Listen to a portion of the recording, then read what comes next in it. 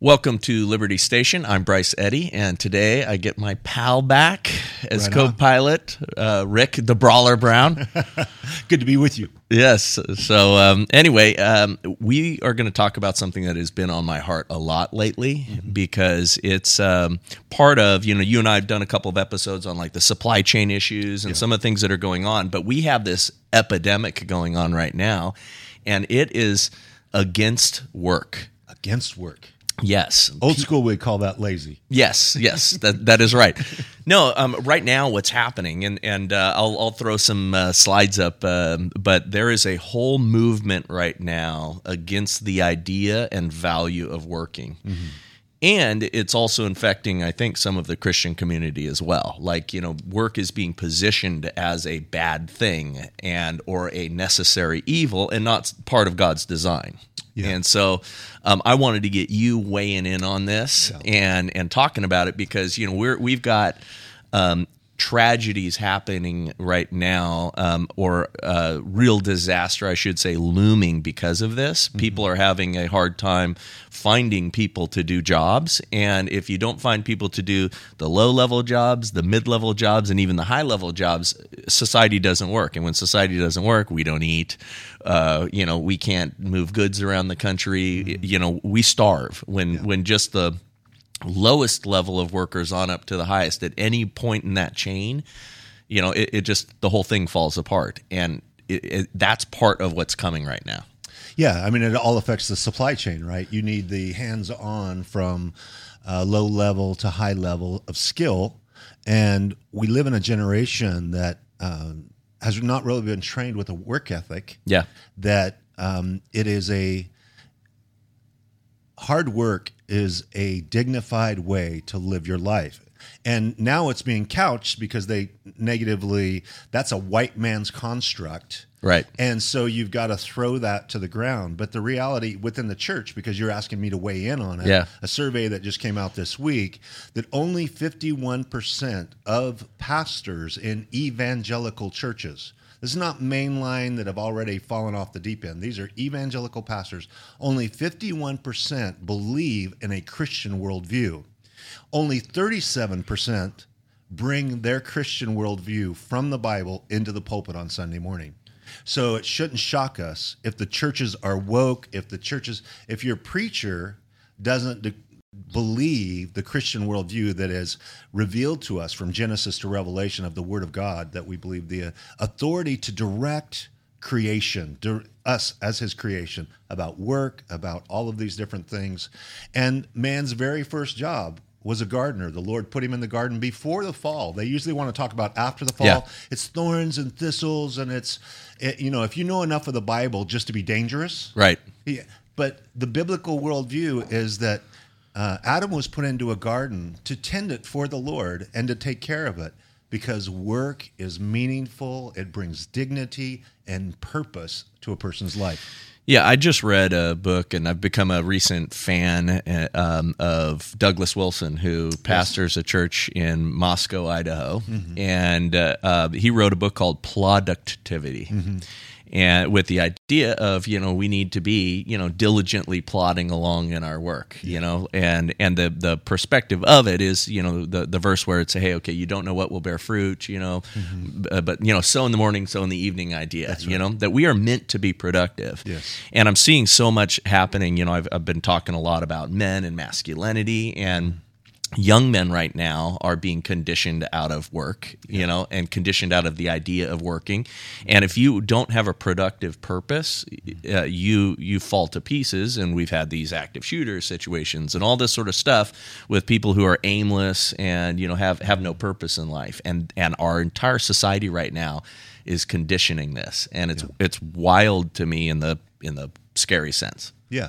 Well, I think that if you understand just our whole trajectory as society, going from an agrarian society where people pretty much had to work 6 days a week just to survive, right, to industrialization, now to technology, where physical work, the muscular class, as you like to call it, has no longer, or is diminishing. Not that it no longer exists, but it's diminishing. Right. And so the work ethic is not.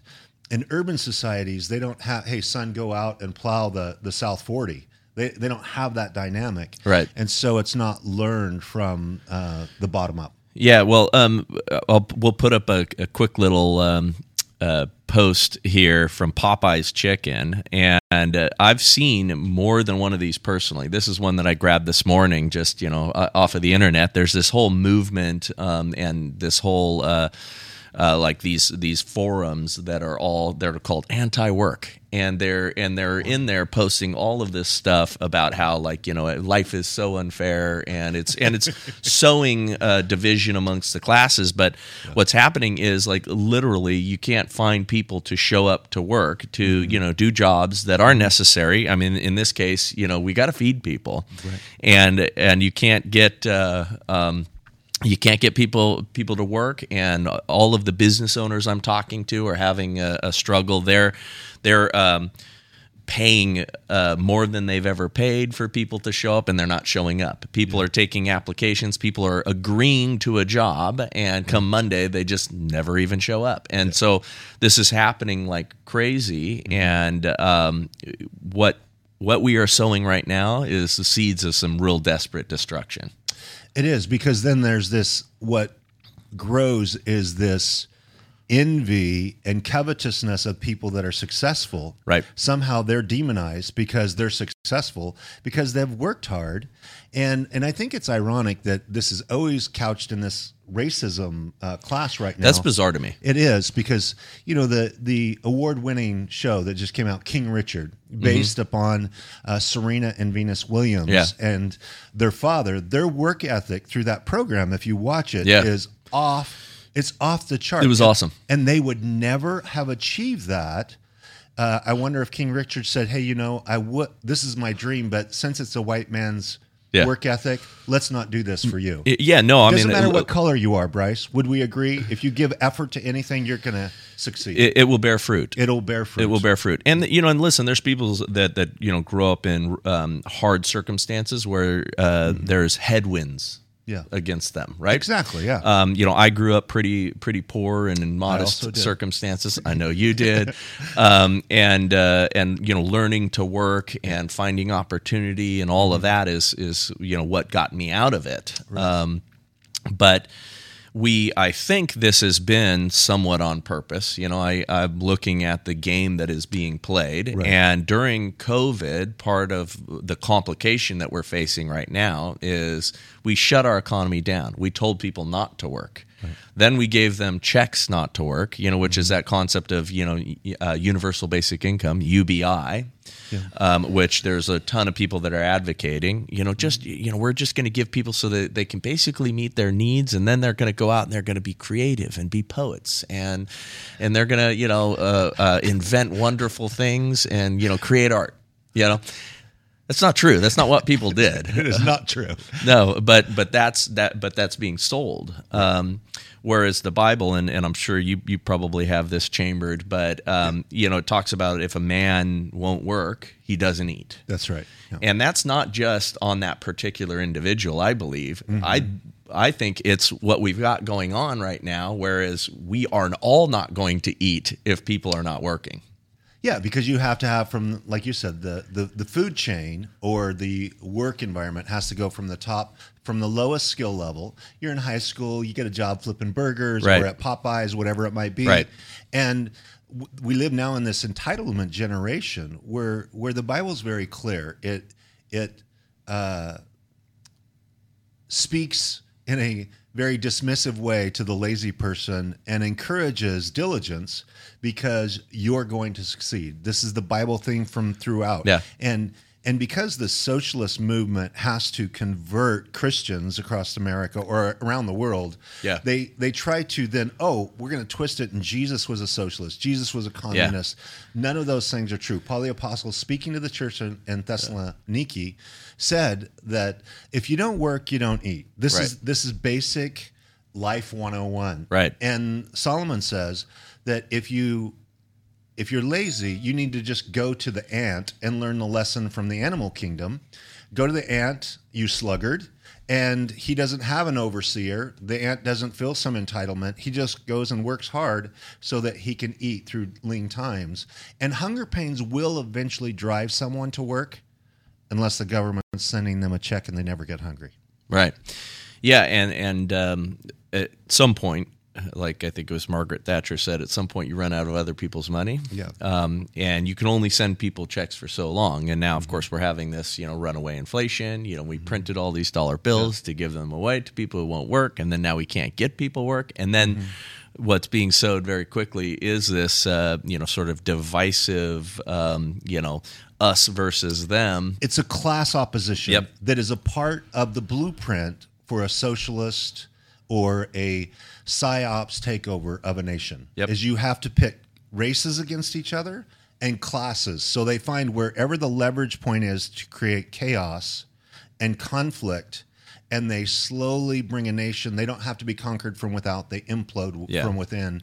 And it is a tactic that we've seen work over and over and over. And people that are blind to it are just carried along by it. And they're tools. They're tools of this rhetoric. Yeah, this week or this last week, Elon Musk came out and said, "Okay, everybody's back to work, and you're going to be in office, no more working from home." And I'm not against people working from home. There are plenty of jobs where you can get a lot done from your home office. I work from home on a regular basis. I've got team members that work for me that are working from home, and quite diligently, and it works.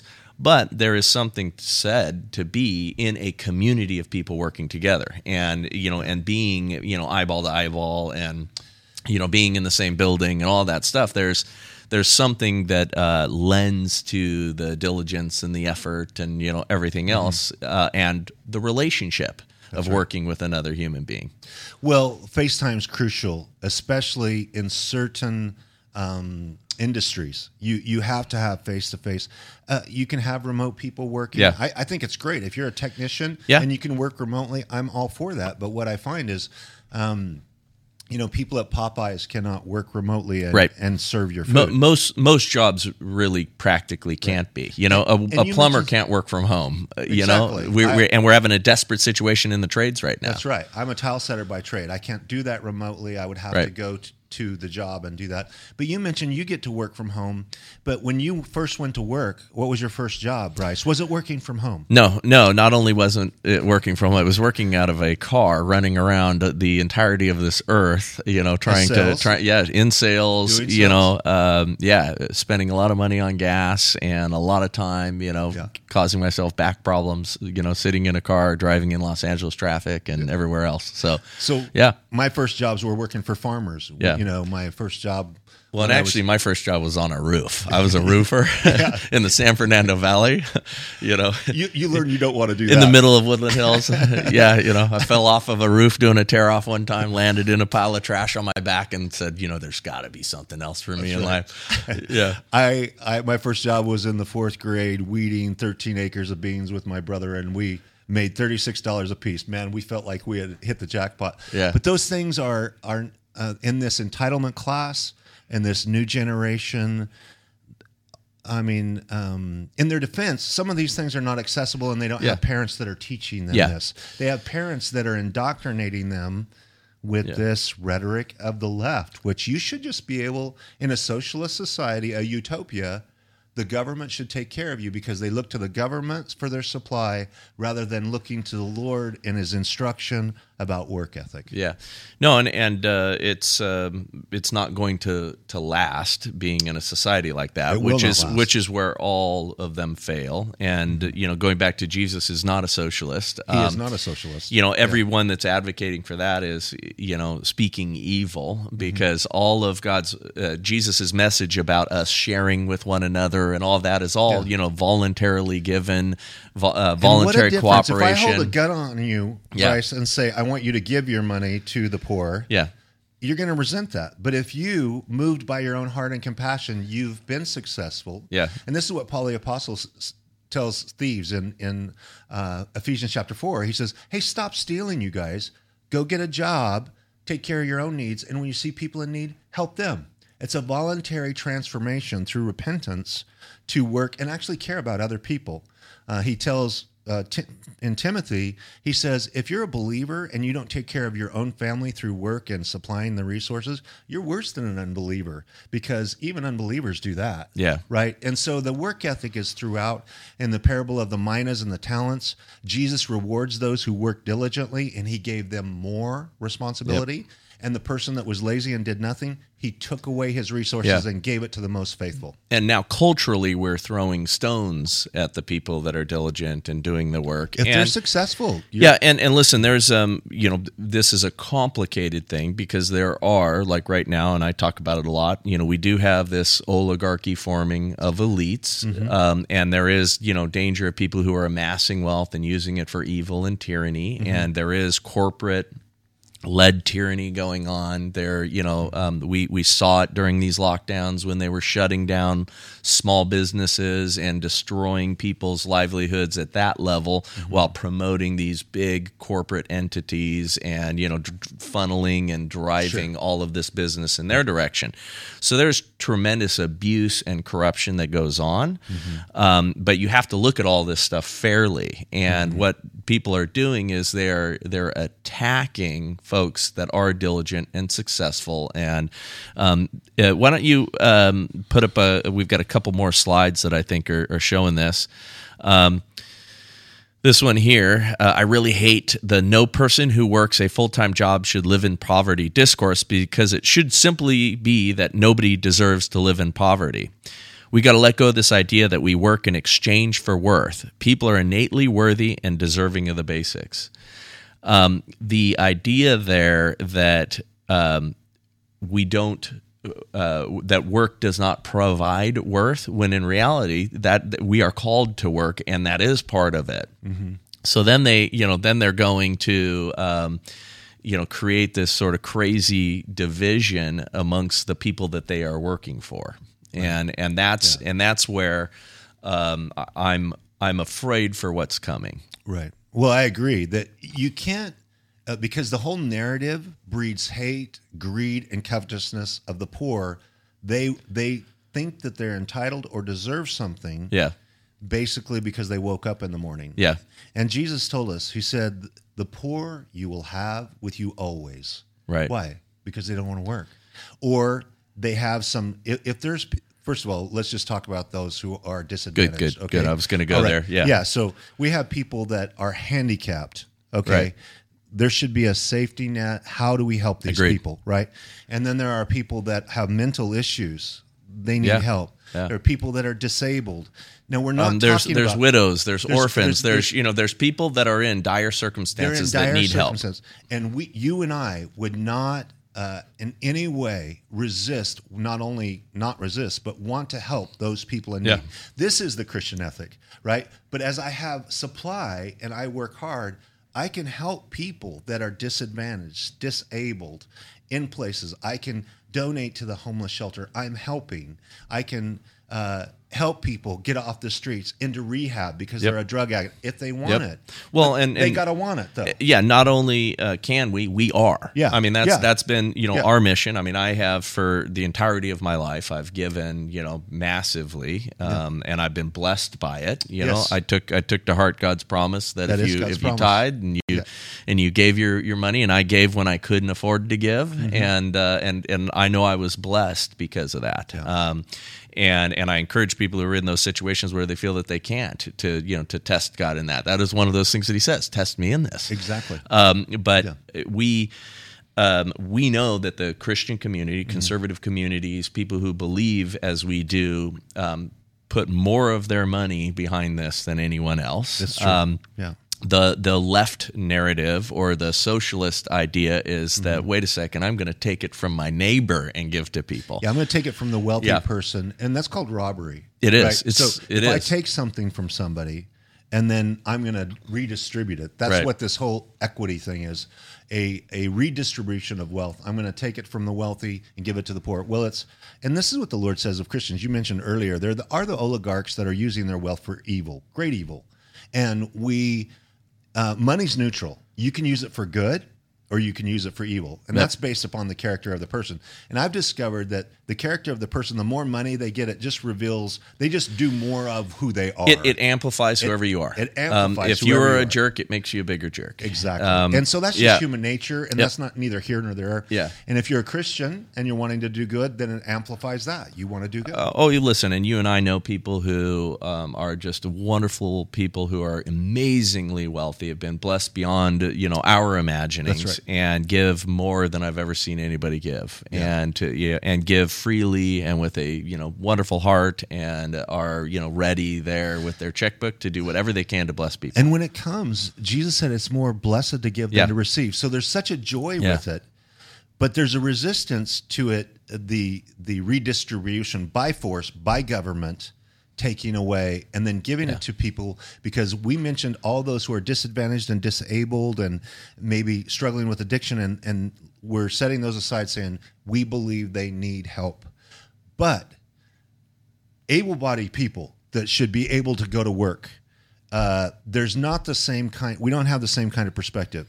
Hey man, get to work. If you don't eat or don't work, you don't eat. Yeah. Well, we talked about, I'm going to put up one more of these threads. We talked about the fact that people are being asked to, come back to work and show up. And here's this thread. Got a new manager at work. He said he doesn't believe in working from home and wants the office back in 5 days a week from Monday. I've never seen so many resignation letters in my life. Now, once again, there are certain jobs and there are certain things that people can work from home, and but generally, a lot of folks are looking and going, okay, hey, for 2 years, we pump the brakes on everything in our economy, and we let people work from home, and there's a lot of people that weren't efficiently doing what they needed to do, and we're seeing the effects of that. We really are seeing that there's a loss of productivity, and again, we're seeing with the supply chains and everything else, there's a lot of people that were laying on their couches. There's a lot of people that were using every minute they can to avoid it because there wasn't accountability. Mm-hmm.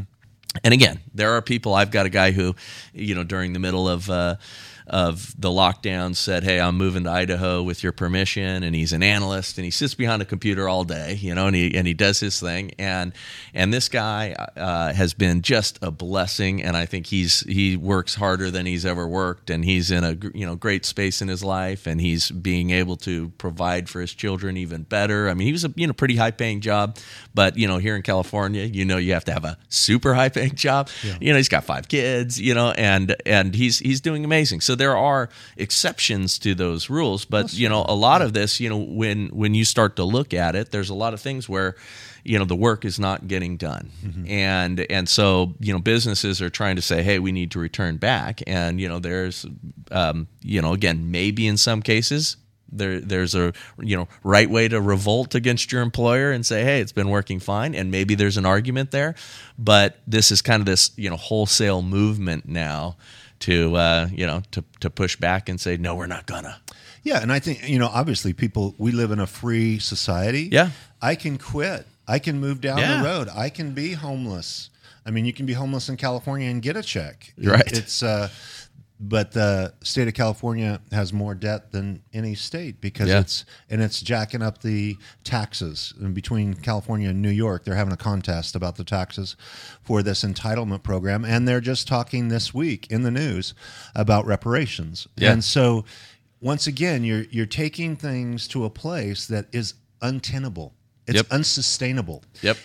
You can look at 100 years of the track record of socialism and communism, and it just simply doesn't work. Yeah. Even in China, they're crushing it globally, but their own people, they know that they can have a serious uprising because of the way that they're treating Well, yeah, and China is not well because of a lot of what they've done with their policies, and so they're a very, very unhealthy economically country that is propped up, that looks like it's healthy on the outside, but there's some real trouble at home because of the things that they've done. So they're going to be moving towards falling apart, which is part of the reason that we're in the Cold War that we're in with them. Yeah. But it's the destruction is coming, and what will happen, which has happened throughout almost all of history. You know, the only reason we've been able to get away with all of this is because we put ourselves by hard work into such a prosperous position. We've had multiple generations that have worked their tails off. You know, we had a strong work ethic culture here in America. And so it's like the kids spending the parents' money, willfully, wantonly, and wastefully. And now we're going to be running out soon. And then you're going to be, having to eat bugs and, scrounge around for berries in your backyard. Well, I mean, North Korea is a great example, right? And I need to do a little disclaimer because I've raised children and I have a son and daughter in their 30s. And when I say, hey, this generation and different things, they'll always push back on me because both of them, I raised them with a work ethic. Yeah. And, my son just got hired in an incredible job where they only take the top 1% of the applicants and all those different things. And so there are those in this generation. And if you're tuning in, you're watching this. But I said I just want to read a couple of promises from the Lord, because if there's even an iota of common sense, logic, or godliness still in your soul in this generation, listen to what the creator of the universe says about work versus this concept. In Proverbs 12:24, it says, the hand of the diligent will rule, but the lazy man will be put to forced labor. Right? The diligent, he's going to be the manager. Yep. The person that doesn't work hard, hey, they're just doing what they're told to do. Proverbs 10:4 says, he who has a slack hand becomes poor. If you're lazy, slack hand. But the hand of the diligent makes rich. If you work, it's going to make you rich. It virtually is a guarantee. It's a guarantee. And now in each country, it's relative. It is relative because there are places that are so strained in their resources and what the government's got going on, and the opportunities are so limited. Yeah, but even in North Korea and other places, there are people who are more diligent than others, and they rise above in many cases their peers. And again, there's all kinds of pressures, and it's very complex. Yeah. I'm glad you are mentioning the generation stuff because we do get caught in that, and what it really is, though, blanket statements. But what it really is though we have created within modern culture all of this stuff now. It's like this underlying feeling because what's happening even in some across all of these generations now, people are all in the same boat. It just happens to be that like the current generation that we're talking about, has been living in this mode for longer. The indoctrination. And they're being indoctrinated, and they're being told that this is the case because, I know you have very hardworking kids. My two daughters just graduated from high school, and they have always been incredibly hardworking and great work ethics, and they've got jobs. Where'd they learn that? My wife. I mean, you're trained in it. Yeah, right? You are. Yeah, and you know what? I'd say this to my middle daughter, who I think is most like me in some of my worst parts of my personality. Like we talk about this, and she had a chance to be, I had moments of intense laziness as a kid and things like that, and we didn't allow her to do that, and she is quickly becoming better than I will ever be in terms of her just solid work ethic and being able to push through things. A lot of things for me, came easy, and I just sort of like, whatever. I was a terrible student because I could get by. She is a good student. She could get by, and if she was in the wrong school and not having my wife, holding her accountable for things because we've homeschooled, so she has been diligently taught to be diligent. And that's amazing. And I didn't have that. I learned it a lot more the hard way. Right.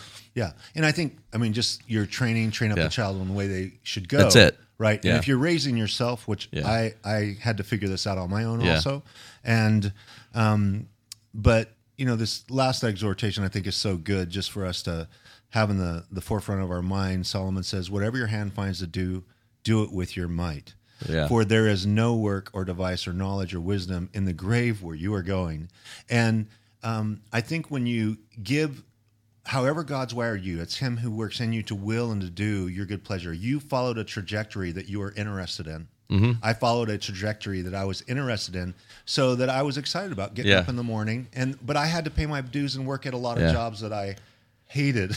Oh yeah, I mean, listen, most of my motivation early on was because I had to eat. I mean, truly, I didn't have a strong network around me. I didn't have much, and I just had to do whatever it took because I literally had fear that where am I going to find my next meal kind of a thing for a little while.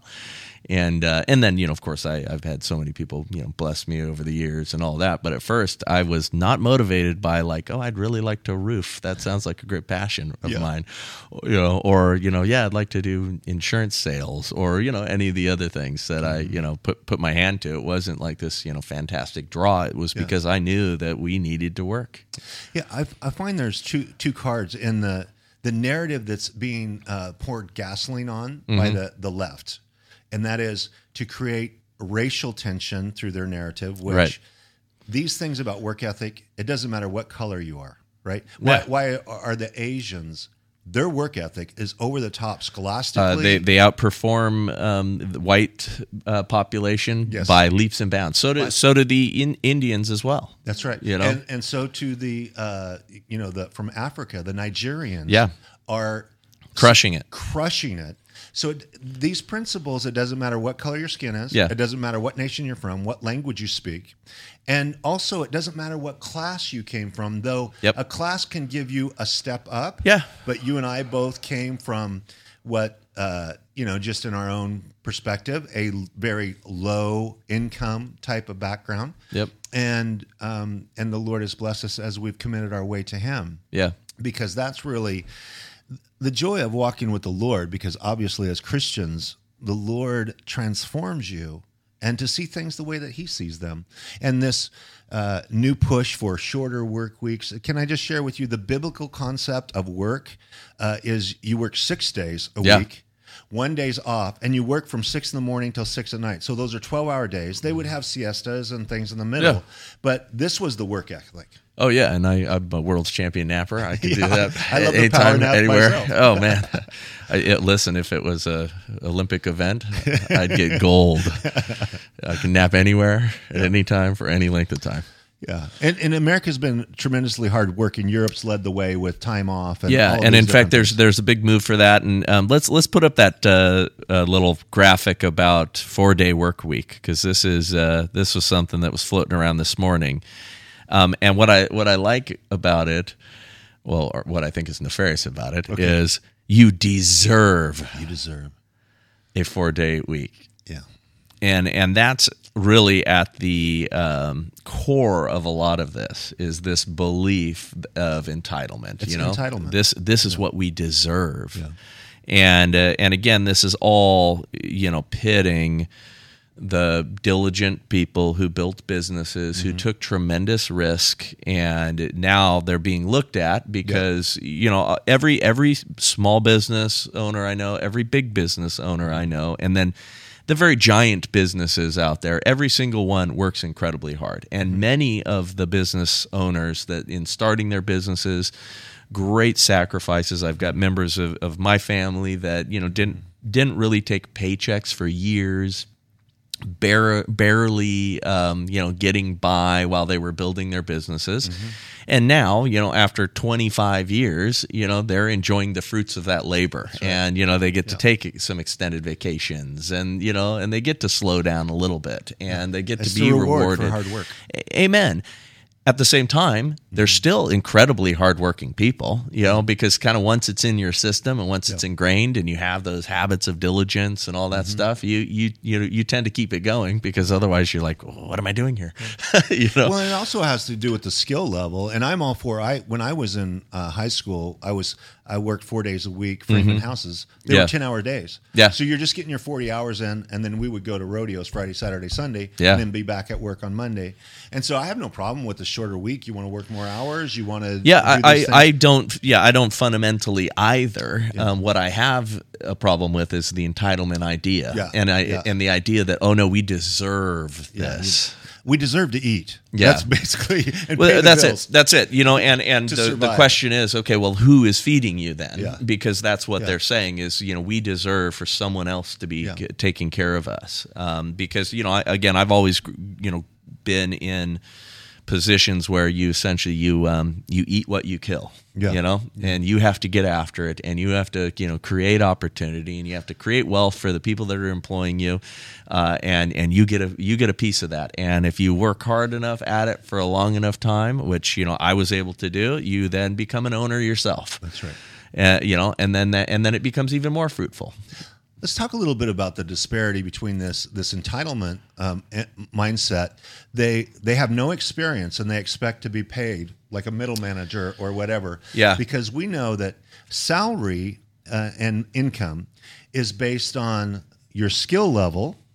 How long did it take you to get that skill, and how specialized is it? You look at hairdressers who are ubiquitous. They're everywhere, right? Yeah. Or bartenders. It's ubiquitous. They're everywhere. How long did it take you? And granted, there's hours involved in all of those things. Versus the person that has the PhD and he's worked for 12 years and he's specialized in some kind of crazy technology, and their salary. How rare is your skill? And what does that skill contribute to the company? Yeah. What does it bring to increase their income? And there just seems to be such a lack of understanding and this sense that, hey, they were going to hire me at minimum wage. Yeah. My minimum wage when I started was $3.25. I mean, that was I think we were up to $7 an hour when I was out there. Well, Idaho's a different culture than California. Yeah, no, but I'm also we got about 10 years to separate us. But I think it was $5, $6, $7 somewhere in there. And somebody has to do those jobs.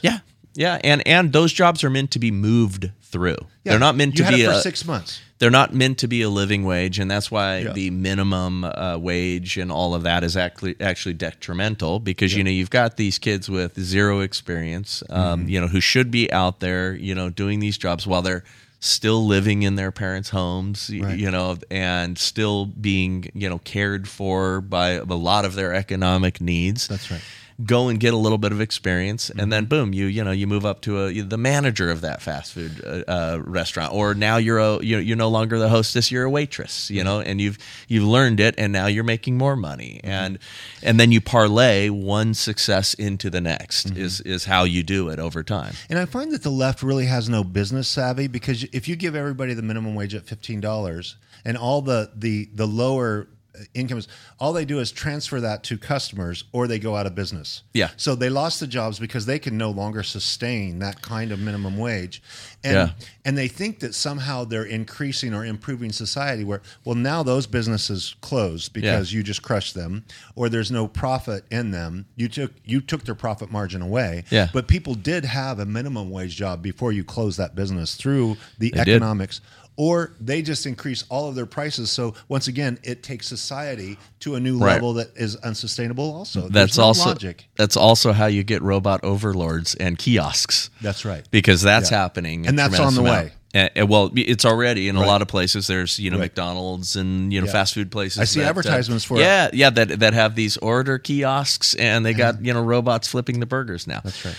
And that's what gets ushered in when you start to do those things. The robots take over for the minimum wage because jobs. The business will find a way, as best they can, or go out of business. Right. And so all of those things start to happen. So pretty soon Skynet's going to be running us all. There you go. Our robot overlords are going to be in charge. That's right. And we're all going to be out of jobs. And then they'll be using us for food. Yeah. It'd be perfect. I just think the one that the mindset, the mentality that I'm entitled, somebody should give me something because I'm breathing. Yeah. The one that this is going to hurt is you. Yeah. The bottom line is you are handicapping yourself with your own mindset. The Bible says, as a man thinks in his heart, so is he. Yeah. Like if I think this and I'm sitting at home playing my video games expecting to get a check, I'm now I'm unemployable because nobody's going to give me what I deserve. And how am I going to take care of a spouse? How am I going to take care of children? I'm sitting there building no skills, and especially, and this is true of all of us, but I believe especially of men, there becomes a rot in their souls when they are unproductive. Yeah. Well, there's energy, and it's going to be pointed another direction, which you and I know. Yeah. And that's the thing that happened with the epic story of Sodom and Gomorrah. They were so prosperous, according to Ezekiel chapter 16. They were so prosperous, they didn't have to work very hard. And then they had all this time on their hands, and all that energy just turned into sexual energy in the wrong direction. And so, and we have plenty of that going on now. Right. That's interesting. I this is why I need the pastors on the show, just not the preacher's kid. Because I didn't think about that, but that is true. They were very prosperous, and that was that was kind of the sowing the seeds of that. Too much time on their hands.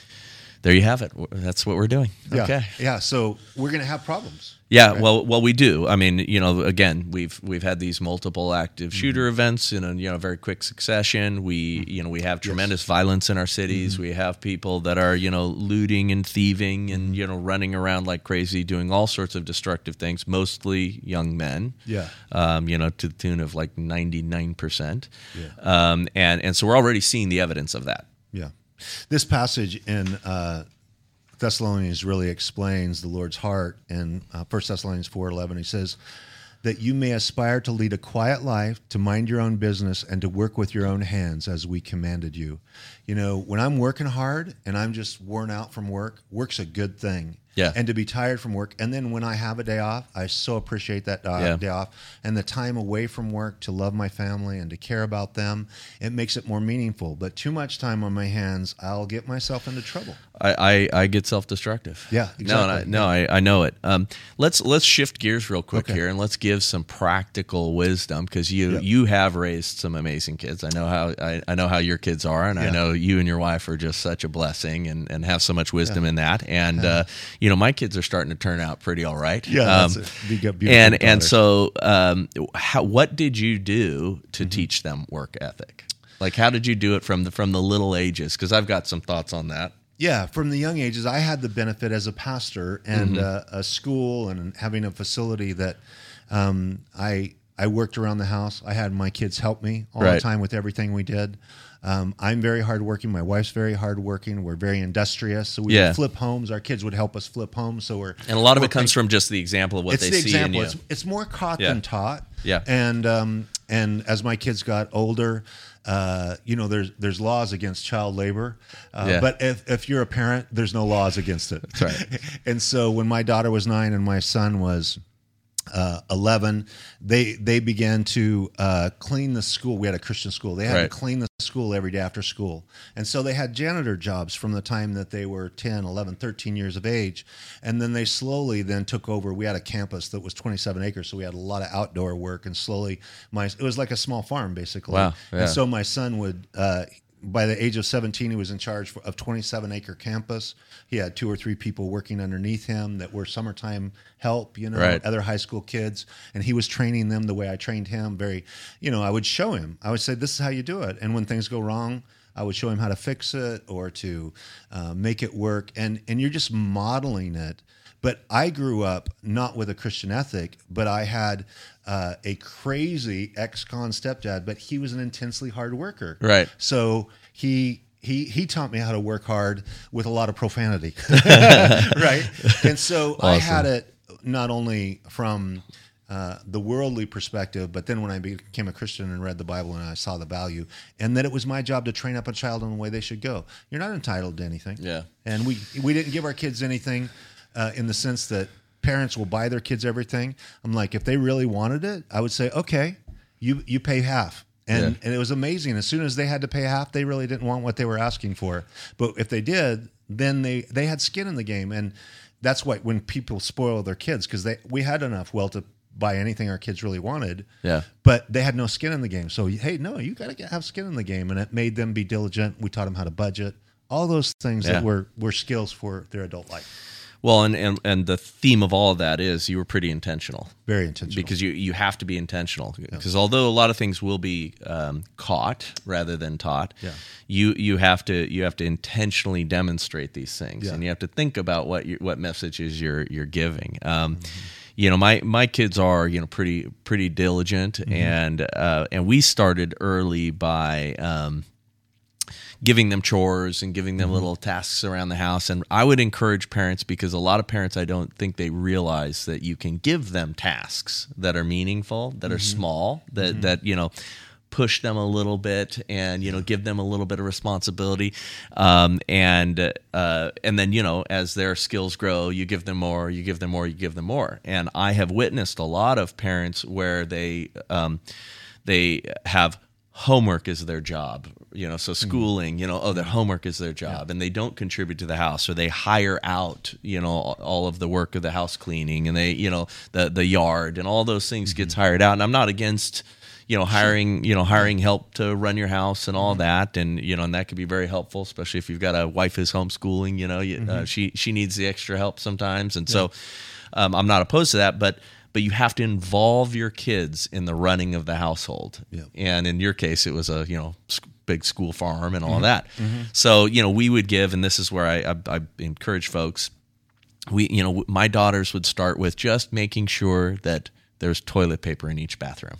You know, and so they had this little list of really moderate tasks, and Angela, my oldest, who is just amazing delight, and one of the most naturally disciplined human beings I've ever met. Like, I joke that I'd like to be her when I grow up, because she just, like, you know, she decides what she's going to do, and she carves up the time, and she, you know, 15 minutes a day, I'm going to do this because I'm going to learn the drums. Boom, you know, now 2 years later, she's a competent drummer. You know, she just, like, every little thing, she just does that, and she will, without fail, miss it. I mean, you know, never miss it.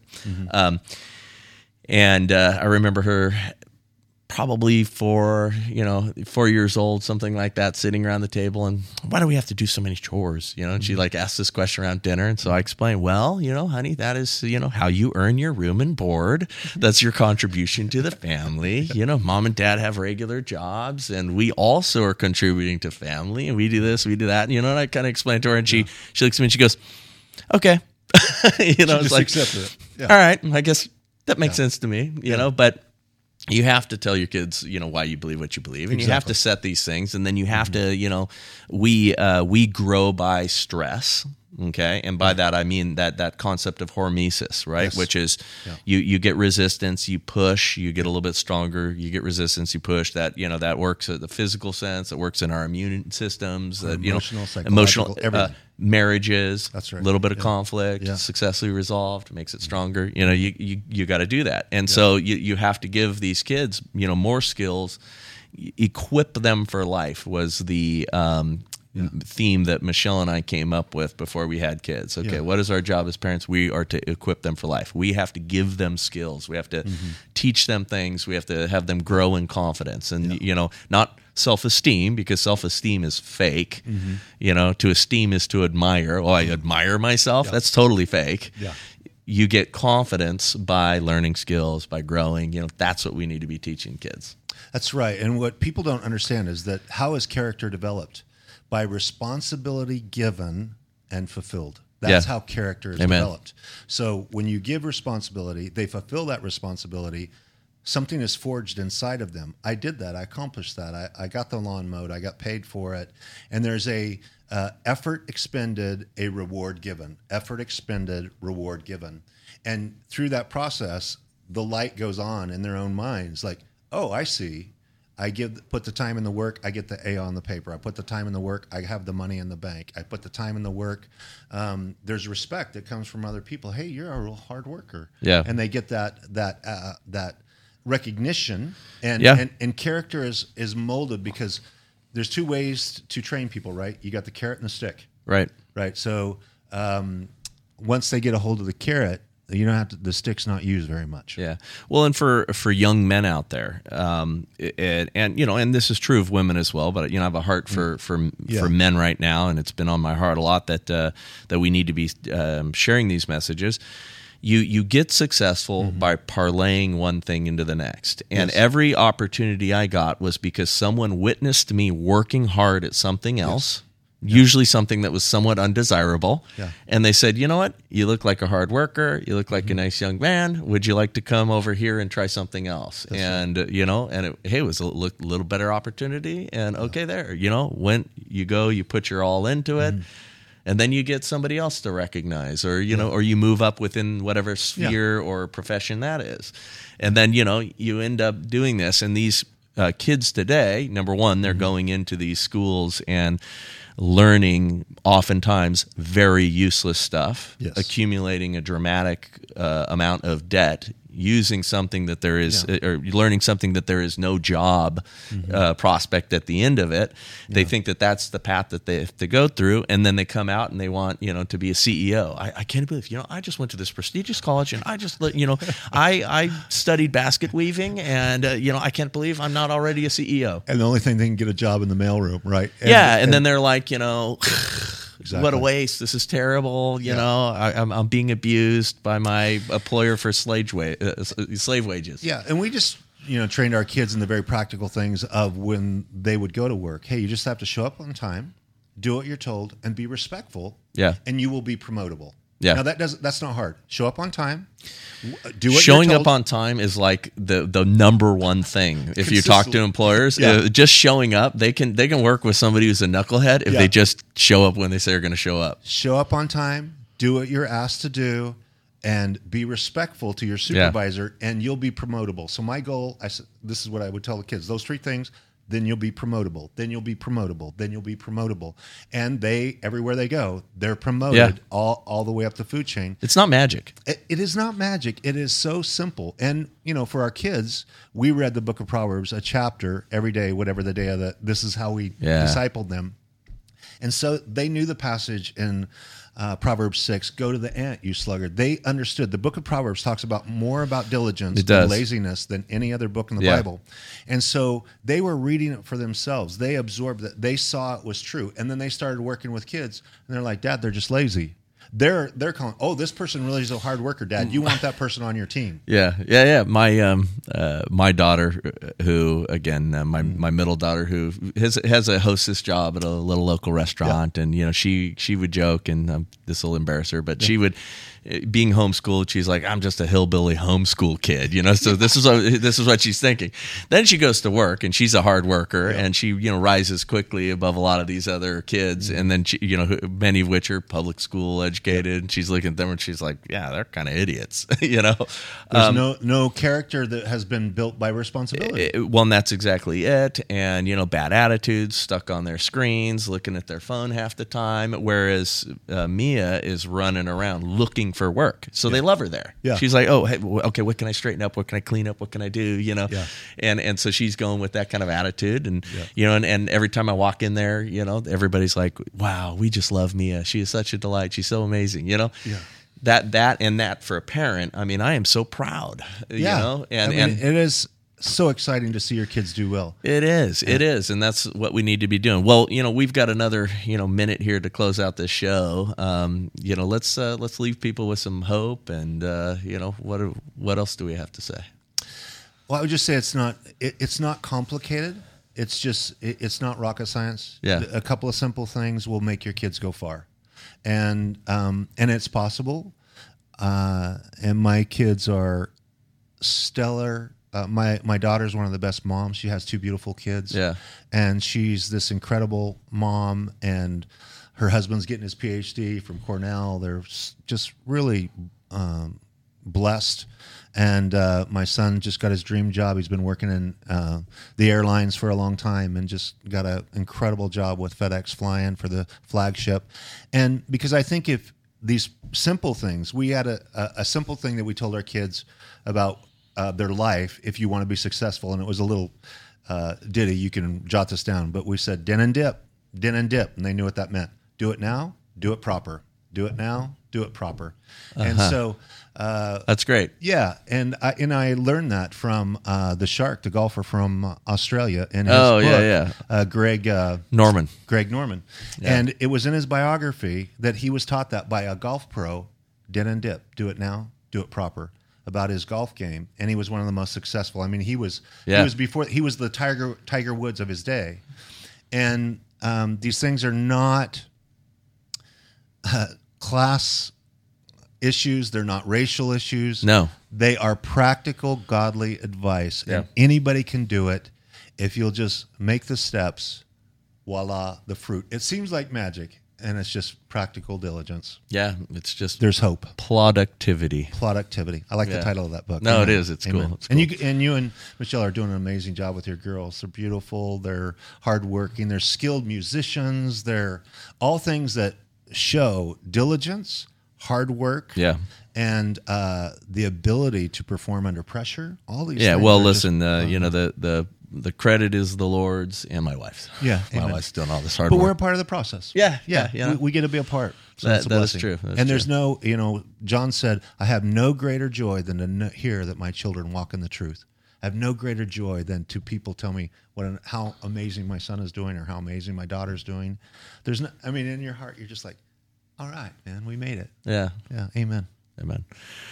Well, folks, thanks so much for joining us for this episode, and thank you for hanging out with me and doing it. Well, good night. Blessings.